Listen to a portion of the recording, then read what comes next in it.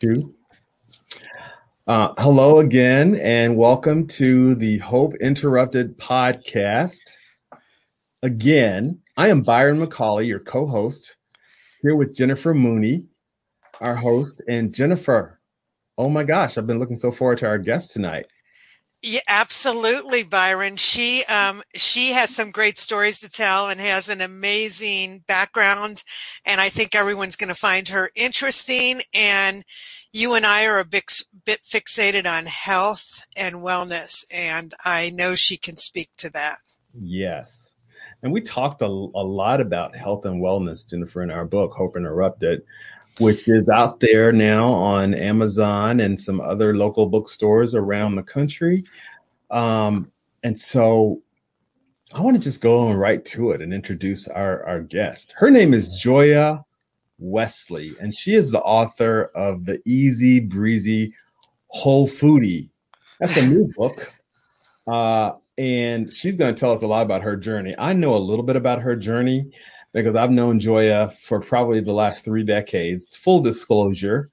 But we've been apart for a long time. And so it's wonderful to be with you. Welcome, Joya. How are Thank you? you. Thank you. I am wonderful. I am so grateful for this invitation. Thank you for inviting me to your podcast. Oh my gosh, you're so welcome. Thank you for joining us. Yay.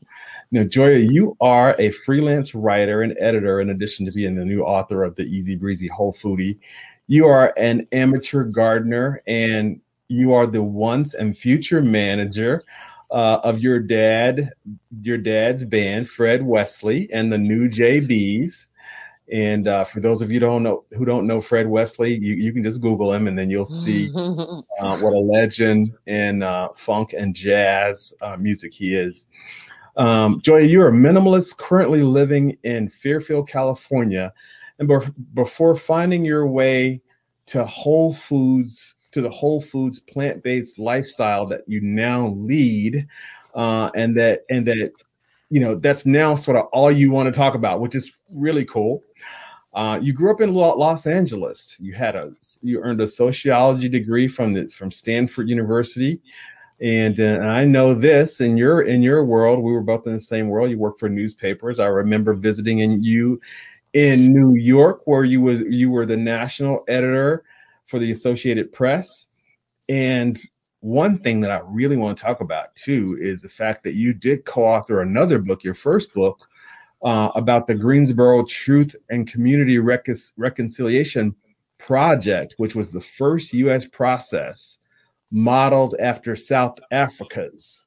Now, that is incredible. I can't wait till we talk a little bit about that.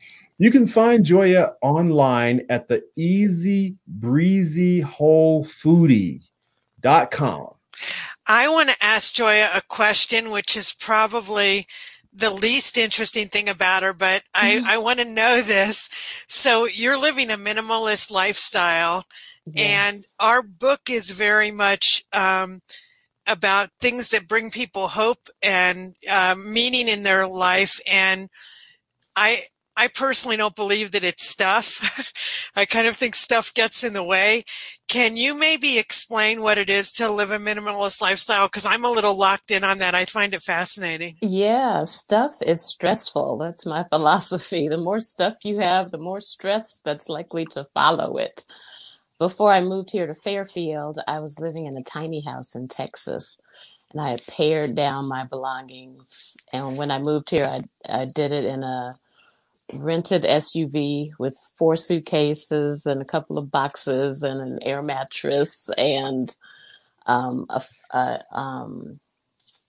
what else? A file box. So very, very minimal belongings. And it's been very freeing to get rid of all the stuff I was lugging around before that. And I really believe that other people, even to a small degree, can minimize their stress by maximizing their freedom by getting rid of as much stuff as possible because it piles up and it has to be worried about. The less stuff you have, the less stuff you have to worry about. It seems to me, I don't know if you're a parent. Byron and I both are with 7 daughters between us. And we didn't have them together. People sometimes, I know you know that, but people have actually asked us that. We say, That's no, funny. we have long suffering spouses who still love us a lot and all that. But it seems to me that the generation I'm in, and I'm going to be 58 in a couple weeks, we were all about acquiring stuff. And my children who were in their late 20s seem to be much less focused on stuff. Have you noted any generational things about stuff? I think so. And I don't have any children, I should say. I don't know nothing about birthing no babies. So I cannot speak to families and having families worth of stuff. So I think maybe Jennifer, your observation is accurate. I haven't paid attention to that, but I actually, yeah, older people. I know a lot of older people. My mom, for example, had a lot more accumulation of stuff than people in my generation. I'm going to be 55 this month, and people younger than me, I think, are less likely to accumulate as much junk. But young people still are doing a lot of accumulating. I do see that in my nieces and my friends' children more than I would recommend if they were to ask me, but they don't, and I don't offer that information unless they ask me. Joya, Jennifer just moved across the country permanently to New Mexico from Yes. Cincinnati. And I know, Jennifer, you had a lot of boxes that you hauled there, and a lot of them are books, of course, which is fine, right? We got to have our books. Um, but I'm just interested too in that the whole conversation around stuff. I know that I have 20 years of boxes that I've moved to various houses for various reasons. I'm not one who holds on to things. But there are things that I still have and that my family has that we continue to hold on to. One of the tragic things is when a loved one leaves us and we have to go through that stuff. And we're the ones who are left to sort of cleanse everything. And I don't want to belabor this show about stuff because Joya is so interesting, and this is just one small part of that. But I do think we did recently. We've downsized 3 times, but this is the final time. We are in our final resting place, which it may sound morbid to say, but we are, and in a lot less space than we had before. And you're right. It is liberating, but families try to thrust a lot on each other. It's don't you want your grandmother's china? And um, it's tough. I mean, there are things like family photographs that obviously you want to keep, but it can start to control you in a way that is not altogether healthy. And speaking of books, Byron, you're talking about books. I love books. I am a book lover. I'm a reader. But I pared my books down to one box, and I keep it at one box. And I bought y'all's book on Kindle, and I read a lot of electronic books. I utilize the library. I check out books. I read them. I take them back so someone else can monitor them and dust them Wow, and take care of them. absolutely. So yeah, that's a strategy that I've used, and I don't want to say that about books, Yeah, especially because absolutely. my book as a minimalist boils down a lot of information from a lot of books to prevent people from having to go buy the 12, 15 books I read in order Yeah, to garner yeah, the information that I put into my little booklet, which is little and just 50 pages. So I want it to be something that people can stick in their gig bags and their yeah, purses and read on the road and not have to make it be a part of their piles of stuff. right. So let's dive into that book, Joya, because you know even the title is intriguing to me. Yeah. As someone who I know has struggled with health and weight issues for much of my life, I've gone up and down. I'm currently in sort of a downswing that I'm seeking. But can you just talk to us about like how did you Yeah. decide to write the Easy Breezy Whole Foodie And what is it? It's that lifelong weight struggle is something we had in common. I think it was a point of connection between us when we first met back in the 80s, 90s. I guess it was Yeah. 90s. It It was was the 80s, the Joya. It was very the end of 80s. the 80s. Yeah, because I Yeah, started in Greensboro. This was in Greensboro, North Carolina, at yeah. the News and Record, the newspaper there. Um, I started in 1988 as an intern. And you arrived there, what, within a year? Within that Yeah. year? The It was next actually, year? you know what, Joya? It was Uh-huh. 1988. It was So 88. Okay, yeah, yeah. a So big that look. same So year. I guess Yeah. it would have been the same year. Yeah. Yeah. Okay. And I was then in I was business. You were in features. right. Okay. Yes. Yes. I had several stints there. I started out as an intern at the very beginning before you got there, in the months before you got there. And then Yeah. I was in features. I worked with the people and places section. And I Yeah. remember thinking that that was fluffy, and I was too good a journalist for that at the time. And then And, later, and you were. that's funny. But You later, were. when I went to the worked for the Associated Press and I was doing more serious news, I missed it a lot. I was like, I liked the people and places. It I was fun. know. I People know. were glad to see me coming, and they didn't hate me when I left, and they kept my clips and framed them and gave me gifts. It was Yeah. really a fun version of journalism that I missed after I got into more serious journalism, when I had to ask people hard questions about things they did not want to talk about. So, Right. Right. yeah. But at that time, like before, from 11 years old, I had my book launch party last week, and the first picture, going back through my school pictures, the first picture that I could tell I was starting to have a weight problem was 11 years old. So from then up until 2 years ago, I was struggling. I was anything but an easy breezy whole foodie. I was a foodie. I loved food, but I was obsessed with losing weight. I was obsessed with what I ate. My sister told me at one point she didn't want to talk to me because all I ever wanted to talk about was what I was eating, what I wasn't going to eat, what I didn't eat, what I did eat. And so that was my life. And it was kind of nightmarish. And despite all that focus on food and dieting, I was a size 16 or above. I got up, my top weight was 328 pounds, and I wore a size 28 to my girlfriend's wedding in Milwaukee in 1991. So that was the biggest. But then I got down more than 100 pounds below that. So I was proud of that. For the next 30 years, I wasn't where I wanted to be, but I wasn't where I had been. But I was still obsessed, and I was still uncomfortably focused on food. Do you think, I have a question about this. This is Yes. fascinating to me because, and Byron doesn't know this about me, and I don't talk about it in the book, so this is breaking news. Okay. I've had lifelong food obsessions too that I think reside in my family. And I used to joke, I'm at a healthy weight and I'm in good shape and all right now, but I used to joke that for the amount of time I talk and think about food, I should be a lot thinner, for the amount of time spent on it.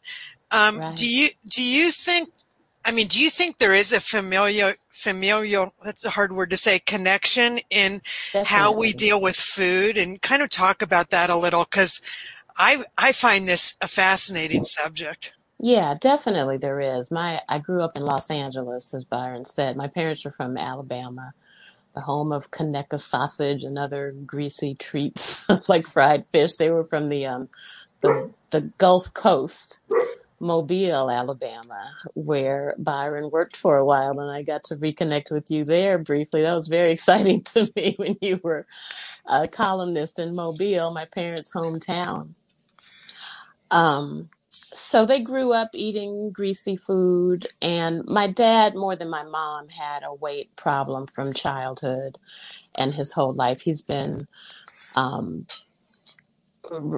noticeably round all of his life. He has started a Whole Foods lifestyle since I have, this January, in fact. and has dropped 50 pounds and is on his way down. He's going to be a little guy and people are not going to recognize him very soon. But he was dieting when he was in Los Angeles and my mother was in Los Angeles. I remember them going to a clinic where they were getting some kind of shots that I don't know if I remembered this right and my sister remembered it right, but something about rabbit urine or something, some kind of weight loss shots that they had to go to this clinic regularly. So my parents were focused on it from my childhood. So then when I started gaining weight, I was focused on it too. So there is that. I think there may also be some genetic elements to it. But one of my Whole Foods heroes is Eric Adams, who's the borough president of Brooklyn. And he started a Whole Foods plant-based diet and reversed his own diabetes and reversed his 80-year-old mother's diabetes with the same lifestyle. And he quips that it wasn't in our DNA, it was in our dinner. That's hilarious. Yeah, That's a great so quote. It's a great yeah, quote. Yeah, Yeah. not all yeah, DNA is in our so dinner.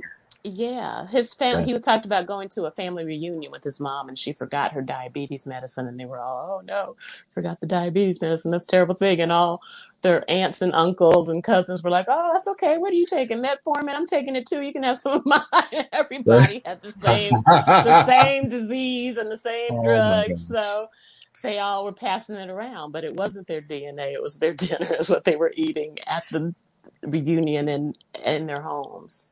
So Isn't it amazing that you go ahead, Jennifer?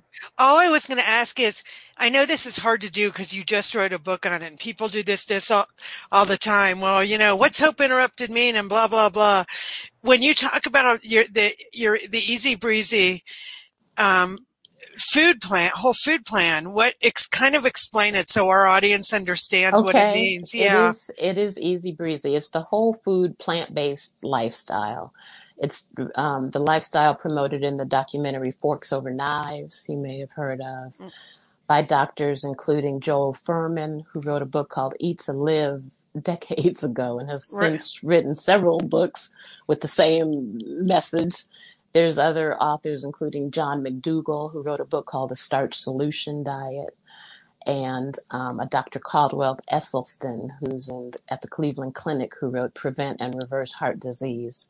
So the basic premise and the lifestyle I live is a diet, a way of eating that removes all animal products. That includes meat, dairy, fish, eggs, and all processed foods. And that includes sugar, oil, and salt.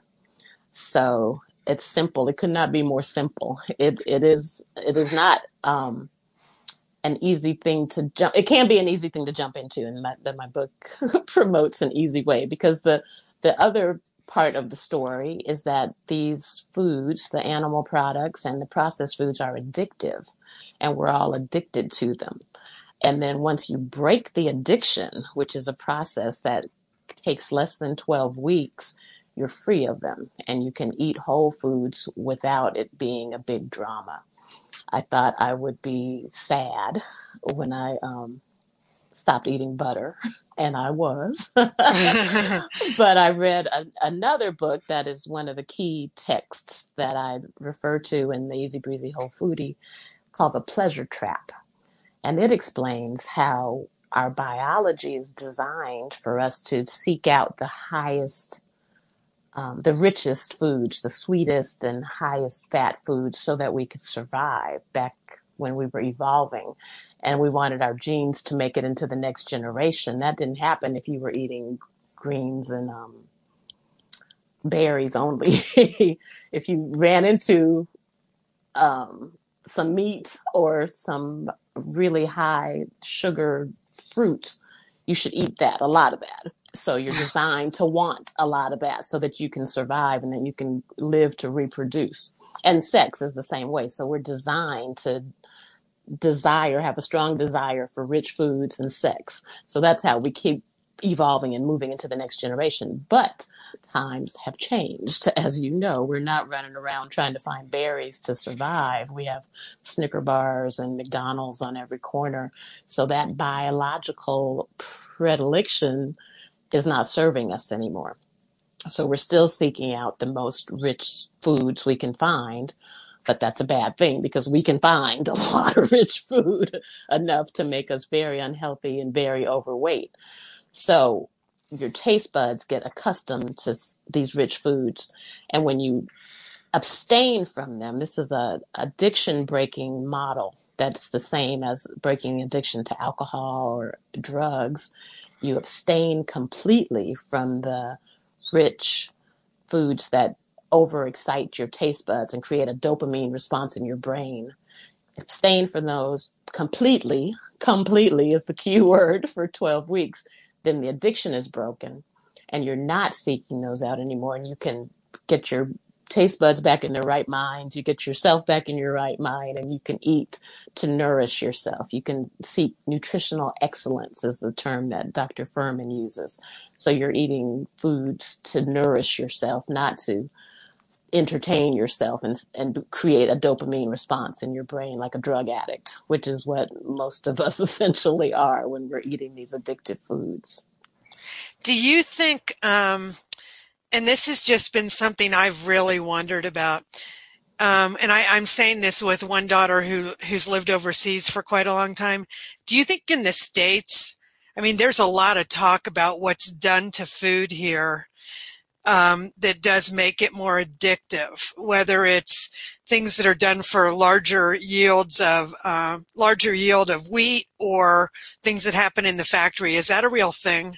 It is a real thing, and the foods that we're accustomed to eating are engineered to be addictive and maximally addictive. So it's not our fault that we're addicted to them.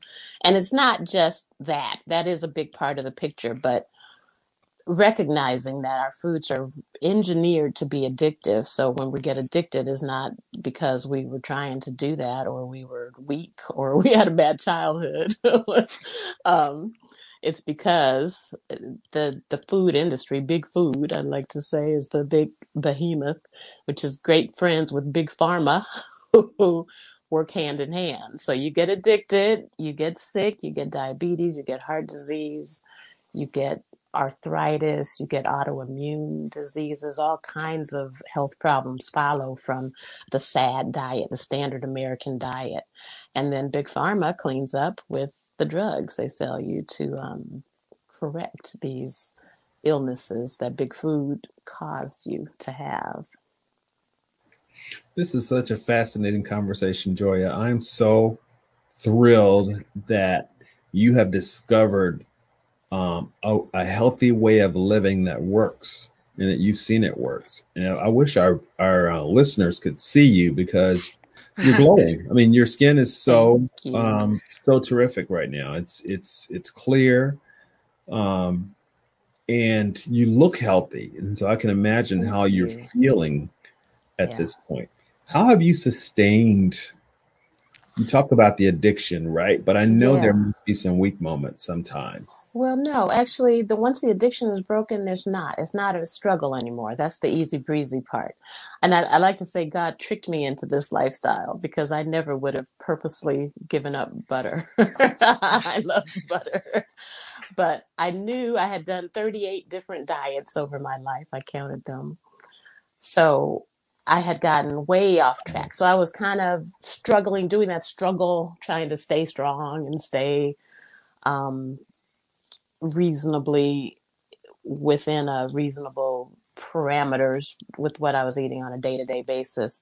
But I had gotten out of that. I was off the rails and was eating all kinds of stuff. I talk about how with my job, traveling with my dad around the world as this manager, fabulous meals were part of the deal. So we were always going somewhere fabulous and eating something fabulous. And in December of 2019, which was the grand finale of my SAD life, my standard American diet life, we went to Duke University for a residency. So we were in Durham, North Carolina for 4 days. And our host there who's a wonderful musician and an educator. He's also a foodie and wanted to show off all of his town's culinary points of pride, and there were a lot of them. And he knew my dad to be a foodie and a big guy. And my dad, one of the funny things about him, as he got older, he was not able to eat as much as he used to as a younger man. So he had already reduced his food intake just kind of naturally. His body was like, okay, dude, that's enough.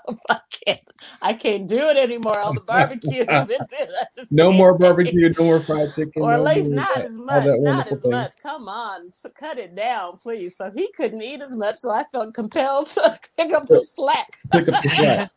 And Joya, in Durham, where people don't Yeah, understand Durham, yeah, the foodie culture in Durham is spectacular. it is. It is It is. southern, but it's It also, is well, it's southern, but it's sophisticated, right? Yeah, exactly, it's southern yeah, sophistication because yeah, a lot of African people settled there and grew generations there. yeah. So you So we have had some all the sophisticated smoke. restaurants. Yeah. So we were eating. So I was trying to pick up the slack because my dad couldn't eat that much. He was like, "Oh no, I'm not hungry." And I was like, "Okay, I'll eat it." So Yeah, I ate give it those all to crazy me. 4 days. Yeah. And then we went to London and we had a residency there at the Ronnie Scott's, and the hotel had a traditional English breakfast.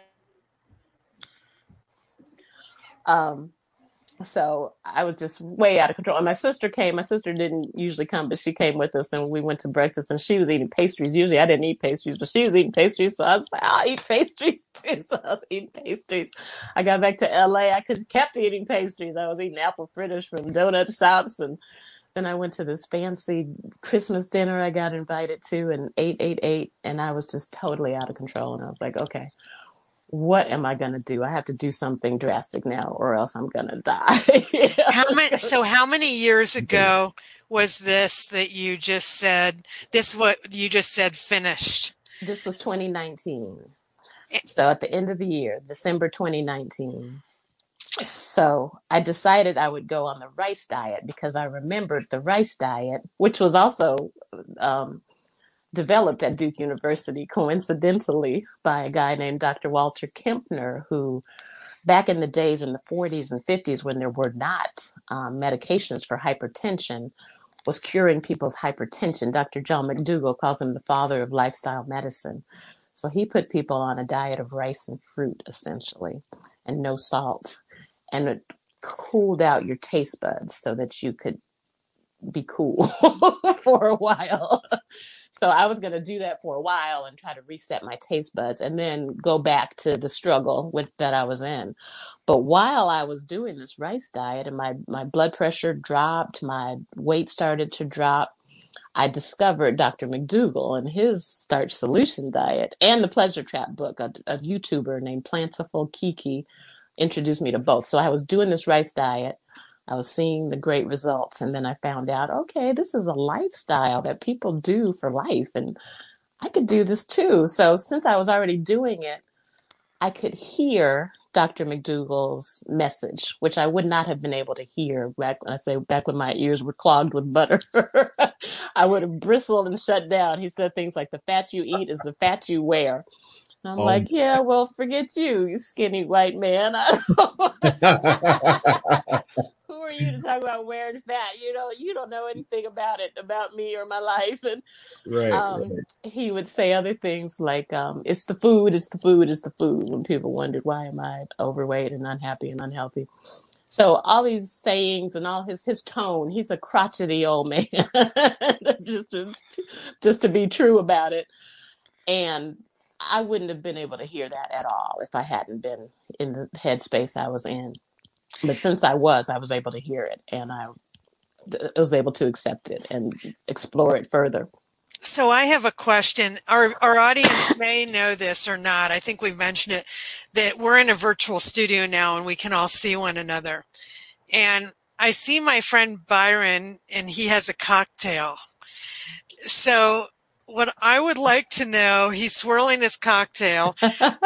I'm I was drinking wondering what that was. I'm drinking water, but it's earlier here, but I'll have a cocktail in a while. Talk to us about your philosophy on alcohol? Yeah, I don't really have a philosophy. Alcohol is vegan. I'm vegan now, and it's fine. I'm not. Just to keep me from being maximally unpopular, I don't talk bad about alcohol. But a lot of Whole Foods people don't drink alcohol, but some do. So it's a personal choice. So I have enough bad news. You can't have butter. I was Thank you. ruining a woman's Greek yogurt for her the other day, and I felt bad. So yeah, it's not a popular message in general. So I'm not going to add to the unpopularity by talking bad about alcohol. So enjoy your cocktail, Thank you. Thank you. It's Byron. actually mostly club soda, and Okay, that is Jennifer's influence. It's probably 3/4 club soda and a little bit of okay, something else and an orange, okay. right? But Something so else. that's it. So that's yeah, a little something else. Okay. I want to ask this question. So what's the fun part of it? Not like I'm not gonna say the fun part because it's a lifestyle, but like I don't know, two really great recipes. I saw you make some curry something or other online, and I was trying to figure that one out because I want to make that. Yeah. Okay. Well, you know what? I don't do recipes, so I'm not the one to go to for recipes. And I have a thing that I have 7 steps in the book, and one of them is find your groove, where you learn just how to navigate the world as a whole foodie. And the last one is to find your fancy, which is where you Oh, find fancy recipes and people to help you create new versions of your old favorites. But my point is that you don't want to start there because that's frustrating and it's not going to work. They're not going to taste as good. Once you take the sugar, oil, and salt out, nothing you do will taste as good as your favorites with the sugar, oil, or salt. And trying to seek that in the beginning is just going to make you crazy and disappointed. I have a friend I was trying to help her understand that you have to break the addiction first before you can start trying to get fancy. I mean, the best way to do it. Otherwise, it's a recipe for frustration. sure. But I have found, and this is something you can have in the beginning, I think, is a vegan mayo made with sunflower seeds and a high-speed blender. So it has sunflower seeds, a cooked potato, a small cooked potato, some mustard, some vinegar, some garlic, and you just whir that together and it makes a creamy sauce that works as a mayo. It works as a pasta sauce, works as a dip. I can use it on a lot of things, and I think it's really Oh, delicious. that's nice. I'll try Yeah, that then. I'll try that and work with yeah. you. You can do olive oil, right? No, There's no oil. there. Oil is a highly processed food, and that's one of the misconceptions that people have, that olive oil is healthy. Any Right. kind of oil is not healthy. It's very processed. God did not make oil. God made olives. And his plan was for you to have an olive's worth of oil at a Uh, time. So with the fiber and the other phytonutrients in the olive. But man, big food, Snaky, who I created a character named Snaky, Snaky. mash Okay. the oils out of healthy whole foods. And Mhm. then we take those oils. Chef AJ, who's one of my gurus, who has a YouTube with a lot of wonderful recipes too, I would recommend checking her out. Said oil is for cars. It's not for Okay. human beings. It damages your blood vessels. It creates that addictive process in your taste buds and your dopamine receptors in your brain. Wow. Yes. And Uh, that's bad news for a lot of people. No butter, no olive oil, no coconut oil. oh yeah. Yeah. This is all fascinating. I wish we had a ton more time to talk about this because it's Yeah. so fascinating. I want to encourage people to get your book. Where can we find it? Well, you can find it at my website, easybreezywholefoodie.com, and I'll send you an autographed copy. I sent you one. Thank you for Thank you. ordering it. And you can also find it on Amazon. And from the website, you can get to the Amazon page where you can get a Kindle copy that you can access immediately and become an Great. easy breezy whole foodie immediately. Okay. Okay. That's Yeah. um, Yeah. Jennifer. I know you had something on the tip of your tongue, and I want to make sure I get that. Well, Byron, do we want to move into the hopeful moment now, or would you like to keep talking? I want to talk. I want to keep talking to Joya because there's one thing that I would love to for her to talk a little bit about, and aside from the fact that Joya has written this book, we can't let you go, Joya, without talking about your really amazing, legendary father who ought to be in the Rock and Roll Hall of Fame. His name is Fred Wesley, and you're the best person to tell us about it because you've been going around the world with him for the last 15 years, Joya, as his manager. Is it been 15 Yeah, years? yeah. I had a little bit of joy interrupted by the pandemic, but it was 12 years before that, and now we're 2 years after that, I think, or a year. So, yeah, this coming up. It's almost 15 years. Mhm. It's been amazing. It's really been a wonderful opportunity. So he was born in Mobile, Alabama, which is a very musical town. His dad was a musician, had a big band, and he was a big jazz fan, kind of a jazz snob. But Yes. a friend who with whom he used to play in a circus, a local circus, a regional circus, got him a gig with James Brown. And he kind of snobbily didn't really want to do that because he thought it was He was silly music and a he jazz wanted to be, purist he was a purist, with yeah. the But trombone. yes, he plays trombone. So he took the gig and it was a wonderful thing. His first recording with James Brown was Say It Loud, I'm Black and I'm Proud. His Yes. friend Pee Wee Ellis was the band leader at that time. And he had a song, a big song, which people say is the beginning of funk, called Cold Sweat. Oh, So yeah. my dad, before he Yes. joined James Brown, had a band in Huntsville, Alabama, where I was born, because he was in the Army at the Redstone Arsenal Army Base, and his band, his band wanted to play Cold Sweat, and my dad didn't want to play it because he thought it was silly. So the band ended up breaking up. He said, "Y'all are all fired, and plus I quit." And that was the Ah! end of the band. So Oh later my. he gets with James Brown. He plays Cold Sweat. He comes to love Cold Sweat. Pee Wee gets tired. He's also a jazz purist. He retires. I mean, he leaves the band, and Fred ends up being the band leader. So during what I like to call James Brown's funkiest years, my father was composer, arranger, and band leader. He did hits like The Big Payback. It's probably the biggest known hit that Yeah. he wrote and arranged and orchestrated. So, I might um, play that every day. I'm not gonna admit to that, but I might play yeah, that every single day of my it's life. great. It is the bomb still. It is. It is. Yeah. It And absolutely is. A lot of after that his happened in time, Cincinnati, Ohio, by the way, at King that's Records. true. That is true. And that's where James found Bootsy, and my dad did songs with Bootsy, including Soul Power. That's another one of the big Right. hits that. So they overlapped kind of Me. briefly with James Brown's Soul Power. That's Yeah. right. So, and then after my dad's tenure with James was coming to an end, Bootsy, who had promised to come back and get Fred, came and got him and asked him to join the Funk Mob, the P Funk Mob, Bootsy's Rubber Band, and Parliament Funkadelic. So my dad was also instrumental in that music and wrote a lot of horn arrangements for a lot of P Funk classics, including Make My Funk the P Funk. I wrote Yeah. up. So he Oh my has a goodness. righteously well earned reputation as a funk legend, one of the Yes, architects it of funk. does. But He what a and lot Pee of Wee and people James Brown and George Clinton and Bootsy, they're all part of a cadre of funk architects. So he has had his own band for 30 years and was traveling with them, and I got to jump on board that bandwagon and travel with them.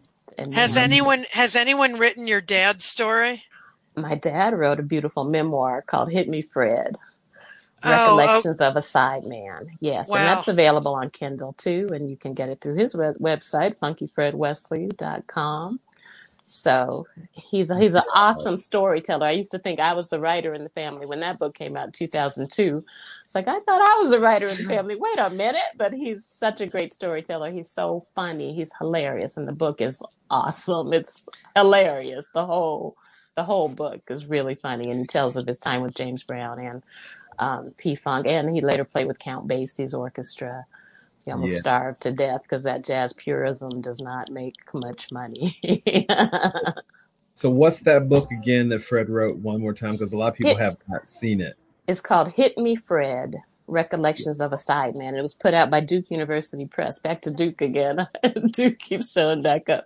It's a wonderful university. I'm a supporter. Great Yeah, university. It's a great university. it is. And a great university press, too, with a lot of great music titles, including my dad's. Hit Me Fred, Recollections of a Sideman.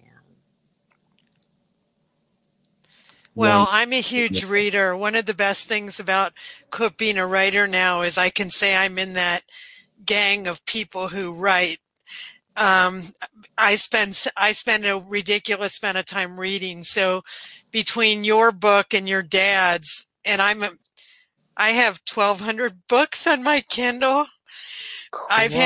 I've had a Kindle since the early days, but I have huge power in the fact that I can walk around with a library. Yep, I can too, as a minimalist, and I love that. Well, what a wonderful conversation this is. Oh my gosh, I wish we had more time. We are reaching a point where we need to wrap up, and boy, this is just a great conversation. But we do. And thank you, Joya, so much for being with us. I know the way we end this, Joya, is that we always take a moment to have a hopeful moment, which really recounts something that we've read about or seen or heard, and we relay it to our audience. So, man, this has been a hopeful conversation. Yay. But Jennifer Thank you so much for having me. Yeah. So Jennifer is going to do our hopeful moment tonight. So my hopeful moment is a little personal. It does tie into our book. It does tie into being a vegan. So here's the deal. My daughter Nora, who is going to be 28 also in July. I know the three of us, Byron, Joya, and Jennifer, all have birthdays in July. Nora, you're July 22nd. Joya, my daughter Nora, is July 23rd. So you guys are right on the cusp of, I guess you're Leos, but you were almost Cancers like Byron and me. But my daughter Nora and her husband are vegans, and they live in Berlin. And the last time we saw them, and this is all in the book, was the fall before COVID, and have not seen them since. And they went off and got married during COVID, and their parents were not there. And this is in the book because I struggled with it quite a bit. Byron, they are coming to the States in August. Yay! And the vegans will take over my kitchen once again because they use more bowls and pots and pans and ingredients. And their favorite thing to do is to go to grocery stores that are different than the ones they have in Europe. But my hopeful moment is I finally get to see my daughter, and Joya, at least for a few weeks, I'll be forced to be a vegan. So wonderful. Maybe that's a good time for me to start your eating plan. Absolutely. Maybe so. Yeah. Yeah. Cool. And it's not mine, I should say. I did not make this up. I just was fortunate enough to fall into it and to be able to spread the word in a minimal way to hopefully make an on-ramp into it, the lifestyle for other people. As a messenger, we're happy to give you a lot of credit for it, because if the words are there but no one's talking about them, then they don't count for much. So good for you.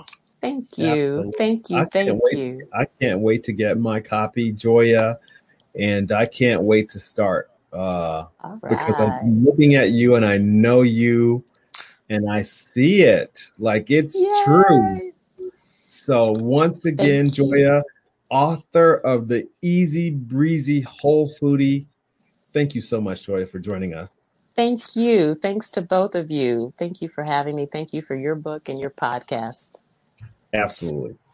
We're going to say goodbye. Starscream the Giant is going to take us out. He is my godson. I say that every time because I love him and he's a genius. So he's taking us out, and we'll see you next week.